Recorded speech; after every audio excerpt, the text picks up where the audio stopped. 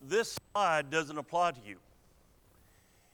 If you are watching online and like to receive the full sermon of this blueprint of the church series, the one for this morning was 6 pages long. You can get that by emailing me. I'm going to use the email address I use for my students overseas, my preacher students. And that is teachermichaelcox@gmail.com. If you're watching this online, you can send me an email. And then every Tuesday, you will get the sermon in an email sent to you. If you are here in the building, you don't have to worry about that because you're going to get it automatically, okay? If you receive our customary email updates about prayer needs and such like, you will get that sent to you already. So you already get it. Now, we resume our series on Joseph. Tonight, it's healing the problems in your family. Where are we with Joseph? Joseph has been sold to Egypt. He goes to Egypt. He works for a man named Potiphar. But then he gets accused, falsely accused, and he ends up in prison. And there in prison, he helps two men to interpret their dreams. One man lives, one man dies. The man who lived was supposed to inform Pharaoh about Joseph, but he forgot. He just didn't do it. So Joseph remained in prison a few more years until finally there's a dream that Pharaoh has, and no one can interpret that dream. So the man remembers, hey, there was a guy in prison that helped me interpret my dream. Maybe he can interpret your dream, Pharaoh. So the call goes to Pharaoh, from Pharaoh to Joseph. Joseph appears before Pharaoh. He interprets the dream. 7 good years and then 7 bad years. Joseph is put in as second in charge. And then we have the good years. Everything goes well. They stockpile the grain. But then we have the 7 bad years start. And somewhere about 2 years into those 7 bad years, Joseph is going to get a visit from his family. Many years ago, in fact, back in the 1950s, an ad appeared in a Kansas newspaper. The ad read, "We will oil your sewing machine and adjust the tension in your home for only $1." Wouldn't it be great if that was true? Wouldn't it be great if you just pay $1 and get the tension, the problems, the difficulties in your family solved overnight? But we all realize that doesn't happen that way, does it? No, it doesn't. That's not possible. There are no quick fixes. But there are tensions that come up in our relationships, in our family, in our home, and that tension can be adjusted. Because it happened for Joseph here in chapter 42. Because, see, Joseph has been restored. He is back in a good position, but there's one thing that's lacking in his life, and that is family connections. He feels isolated because he's by himself there in Egypt, and his blood family is up in the promised land. There's distance there. Well, God is going to repair this relationship, and He is going to repair it through adversity. Let's look at chapter 42. Now, Tim read verses 1 and 2. What's happening? We're about 2 years into the bad. It's been roughly 22 years since Joseph was sold as a slave to Egypt And Jacob and his family, they need some help. Jacob is going to send the brothers to Egypt. But you know what? Jacob doesn't really trust these brothers. He remembers what happened to his favorite son. Joseph died, or at least he thinks Joseph died. So what does he do? I'll keep Benjamin right here.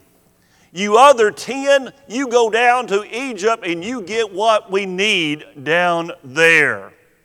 The brothers come face to face with Joseph. But Joseph now looks like an Egyptian. He's dressed like an Egyptian. He looks like an Egyptian. He can speak the Egyptian language. So they don't recognize him. So what do? They end up bowing down to him. Do you remember that dream? You remember that dream that Joseph had so many years ago? There in the promised land, he told his family, I had a dream that you would bow down to me. That dream is fulfilled. You see, Joseph, his dream, he thought he would be the leader of his little tribe. Instead, he is second in charge of the mighty nation of Egypt. Look at verse 7, chapter 42, verse number 7. Joseph saw his brothers and recognized them, but he acted as a stranger to them and spoke roughly to them. What's Joseph doing? He's testing them. He's testing his brothers. Are they sorry for what they did about 22 years ago? Are they ready to make a change in their life? He said to them, where do you come from? Exactly where are you coming from? And they said, from the land of Canaan to buy food. What's God doing? You see, Joseph is testing his brothers, but God is bringing this family back together again. He is healing the tension. He is solving the problem. He's going to bring these brothers back to be a family once again. And God is using adversity. That's true. He's using these 7 bad years to bring this family back to where they need to be. A while back, a scientist observed an ant. He was back in his backyard working, and he saw this ant. And what caught his attention was this ant was doing all he could to drag a piece of straw with him. Now, an ant is quite small, and a piece of straw was actually bigger than the ant. So the ant was having a terrible time getting that straw along the path. And then the ant came to a big crack in the ground. What would the ant do? Well, the ant managed to swing that piece of straw to be over the crack, and then he walked across to the other side. I tell that story for a reason. You see, that ant created a bridge. The ant's burden became a bridge. And that's what God can do for you and me if we trust Him. If we trust God to do it. If you want to restore broken relationships, if you want to mend fences, then you must first rely on God to turn your burdens, your problems into bridges. Trust the Lord. Trust the Lord to use whatever situation you're in, even the problems you're in, the adversity, to bring you back together, to mend those fences, to make relationships better again. Please, whatever you do, don't let your burdens become a barrier because that's what can easily happen. They can become a barrier, and that can separate us from others. Don't use adversity, problems, situations, difficulties as an excuse to cut off and sever relationships. Instead, trust God to turn your burden into a bridge to bring family back together, to bring friends back together, to bring people back together, to make things right again. For 11 years, a lady in Louisville, Kentucky, her name was Mary Leonard. She dealt with a horrible disease called polymyositis. It's a somewhat rare tissue disease that invades the muscles. So far, we don't know of any known cure for that disease. The problem for Mary, her case turned deadly when the disease invaded her heart. In fact, in March 2010, Mary was told by her doctors, you only have probably a day or two to live. Well, that frightened her, of course. They put her immediately into hospice care. But guess what? She kept on living. A week, 2 weeks, 4 weeks, a couple of months. So they then moved her from hospice care over to rehab.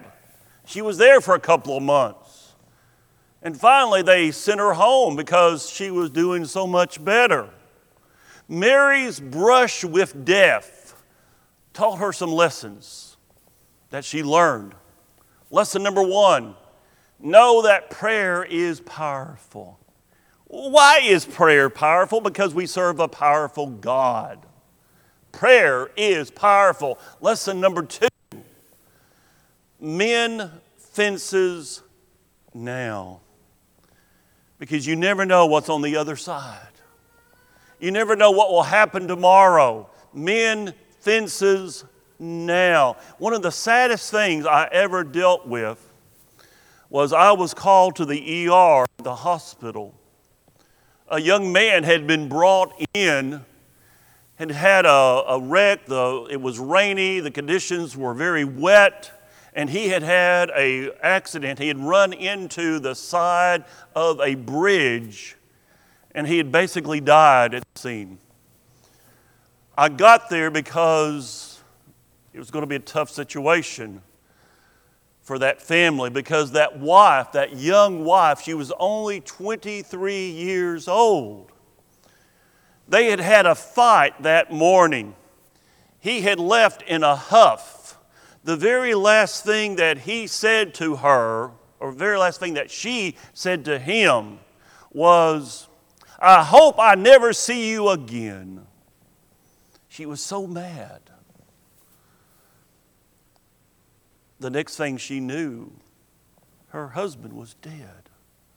Mend fences now, because we have no promise of tomorrow. Number 3, release. Release the reins of life to God. Let God be in control. Let His Word dictate. Let His Word guide you. Number 4, know that God is able to do whatever we need, whatever you need. God is more than able to take care of our problems. And number 5, put your focus on what really matters. It doesn't matter if you get that promotion or not. It doesn't matter if someone climbs over the ladder over you and gets that promotion. It doesn't matter what happens at school. It doesn't matter what happens in our communities. What matters is what is eternal, and that's heaven. It matters that we get there. Adversity. I think adversity has a way of helping us to focus on what really matters. And most of the time, what really matters most is mending and healing broken relationships. You see, adversity, problems, difficulties can either make one person bitter or it can make that person better. It all really depends on the attitude that you choose. Do you find yourself going through a rough patch now? Then let's take the attitude of trust. Trust the Lord to use your situation in your life to mend your broken relationships. Rely on God to turn your burden into a bridge where you can be reconciled with the people that really matter in your life. It's often how broken relationships are restored. But that's only the first step. For in order for broken relationships to be truly restored, for fences to be mended, you must not only rely on God, but you also must recognize your own sin. Realize the wrongs that you yourself have done that maybe led to the breaks in those relationships. That's what Joseph's brothers are about to realize. And they realize with Joseph's help. Look at verse 8. So Joseph recognized his brothers, but they did not recognize him. Then Joseph remembered the dreams which he had dreamed about them and said to them, "You are spies." Remember, he's testing them. Have you matured? Have you grown? Are you still like you were 22 years ago? Or are you better? You are spies. You have come to see the nakedness of the land. And they said to him, "No, my lord, but your servants have come to buy food. We are all one man's sons." Well, that's true. We are honest men. That's not true. Are they honest? No. They've been concealing a lie for about 22 years. They let their father assume that Joseph died at the hands of an animal. They let their father believe a lie. We are honest men. Your servants are not spies. We're not spies. We're honest men. That's not exactly true. So what does Joseph do? He puts them in prison for 3 days. Now don't think that's a payback. No. Joseph is still testing them. Are you sorry for what happened? Are you ready to repent of your past? Look at verse number 17. So he put them all together in prison 3 days. Then Joseph said to them the third day, "Do this and live, for I fear God." If you're honest men, you say you're honest men. You claim to be honest, which we know they're not. If you're honest men, let one of your brothers be confined to the prison house. Let one stay here. But you go and carry grain for the famine of your houses. Take food back and bring your youngest brother. You told me there was one younger that was still back home. Of course, we know that to be Benjamin. Bring your youngest brother to me so your words will be verified. If you want to verify what you're telling me, bring that youngest brother back with you, and you shall not die. And they did so. Joseph is giving them an opportunity to face up to what they had done to him roughly 22 years ago. Joseph keeps Simeon, the second oldest, to ensure they will return. But Joseph, he begins to weep because he's beginning to see a slight change in his brothers. Because finally they confess that they are guilty. Verse 21, then they said to one another, "We are truly guilty." See, Joseph is listening in. The brothers have no idea that Joseph can understand them. He had been using a translator, so they thought that he couldn't understand their speech. their language. We are truly guilty concerning our brother. They're talking about Joseph. For we saw, they think back about 22 years ago. Remember how it was, the anguish of his soul when he pleaded with us. He pleaded, don't do this to me. He pleaded with us, and what we would not hear. Therefore, this distress, our problem, has come upon us because of what we did to Joseph 22 years ago. And Reuben, being the oldest, he answered them, saying, did I not speak to you, saying, do not sin against the boy? I told you don't do that. And you would not listen. Therefore, behold, Joseph's blood is now required of us. This is all because of what we did to Joseph. But they did not know that Joseph understood them, for he spoke to them through an interpreter. And he turned himself away from them and wept. Joseph is slowly seeing what he wanted to see, a change in his brothers. Confession is required. You know, that's hard to do, isn't it? Because in this story, who do we want to be? Who do we want to be? Do we want to be Joseph or do we want to be the brothers? Well, we want to be Joseph. We want to be the guy that's always done good. We want to be the guy that is been wronged. We want to be the guy that is faultless. That's not it. We're more like the brothers. We do things from time to time that hurt. We say things from time to time that hurt. We commit sins against each other that hurt. You see, we're more like Joseph's brothers than Joseph. A woman who had inherited a sum of money, she wanted to do a little history of her family. She was proud of her family and she wanted other people to know about her family. So she hired a noted writer to write a biography of her family. Unfortunately, the biographer found a skeleton in the closet. One of her grandfathers that she did not know about had actually died in the electric chair in Sing Sing prison.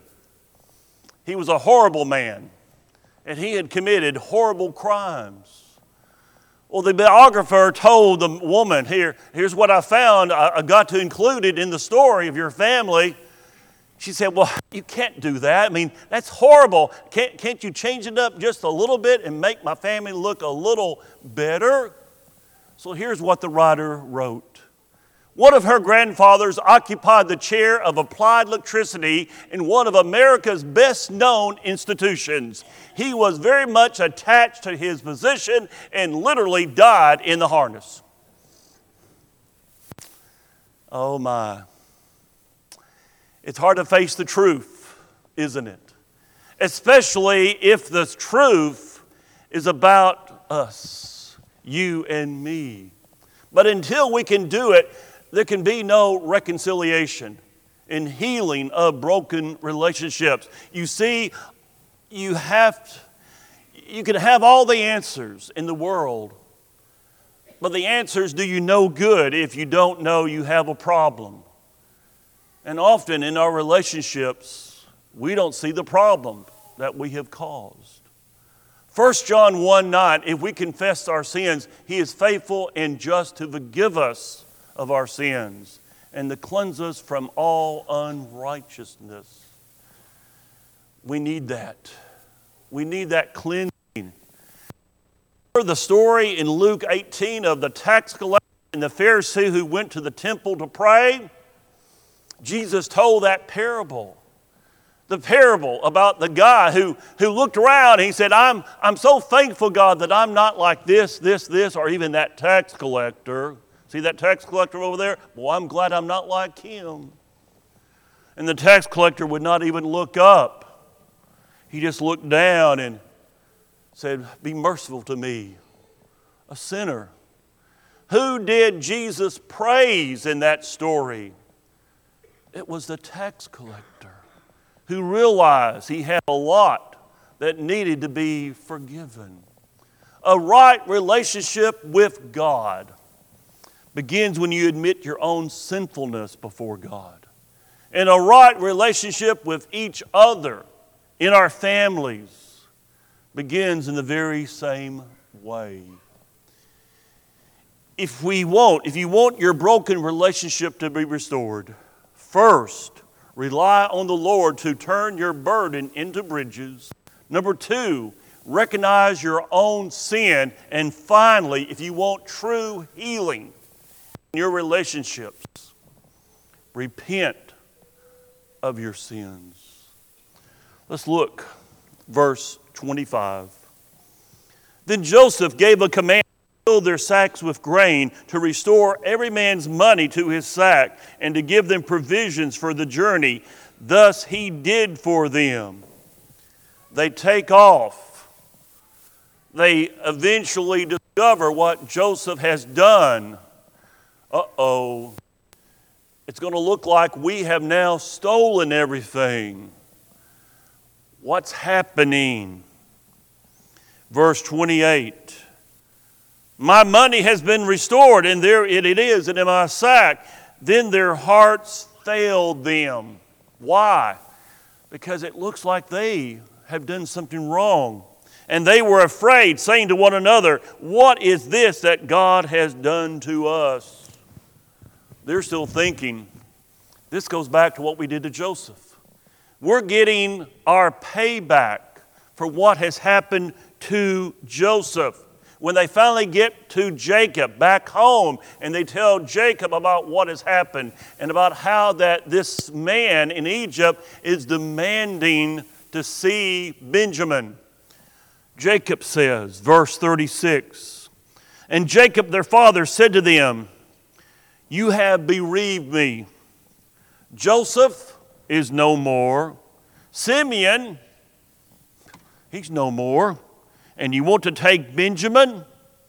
All these things are against me. Then Reuben, you want to see a change? Then Reuben said to his father, saying, kill my 2 sons if I do not bring him back. If I don't bring Benjamin back to you, kill my 2 sons, put him in my hands, and I'll bring him back to you. These brothers are certainly changing. Finally, 22 years or so, it took them, but they are changing. They are facing up to their sins. You know, this chapter 42, is full of sorrow, it's full of fear. That's actually a good thing, because it's leading Joseph's brothers into a real change of attitude and behavior. In the very next chapter, one of Joseph's brothers, who wanted to kill Joseph more than 22 years prior, offers to give his own life for another one of the brothers. What we see here is godly sorrow, which brings repentance. And that's what it takes to see healing in our relationships. Like Joseph's brothers, you must be sorry enough to turn from your sins. A few years ago, a pig traveled first class on a U.S. Airlines flight. Now, how did that pig travel first class? Well, the owner of the pig convinced U.S. Airways that was a service animal, like a CNI dog, a service animal. So they got the pig on the flight. That was the easy part. The rest of the flight was a disaster. The pig, when the plane got in the air, the pig went berserk, and was squealing and got loose on the plane, and he was running up and down the aisle, and the passengers were all panicking, and they were yelling and crying. The ladies were crying. It was a disaster. When the plane finally landed, The pig got loose in the terminal, and it took 5 men to finally corral that pig down. When a representative for U.S. Airways was asked about the pig that flew first class, here's what he said. We can confirm that the pig traveled, and we can confirm that it will never, ever happen again. That is true repentance. True repentance is making the commitment to get rid of the stinking pig, whatever that may be, which has damaged the relationship between you and God and the relationship between you and your friends and family. True healing in relationships begin when, in reliance on God, you recognize your own sin with a remorse that leads to full repentance. Are you suffering from a broken relationship? How is your relationship with God, first and foremost? How's your relationships with your friends, with your family? Does something need to happen to make it better? Well, you can make it better. First off, if you're not a Christian, that is to become a Christian, to believe, repent, confess, and be baptized. As a Christian, you can seek forgiveness. Isn't it wonderful that God will forgive? The church stands ready to pray with you and for you. Xander has a song selected to encourage you. We pray that song will encourage you as we stand and sing for your encouragement.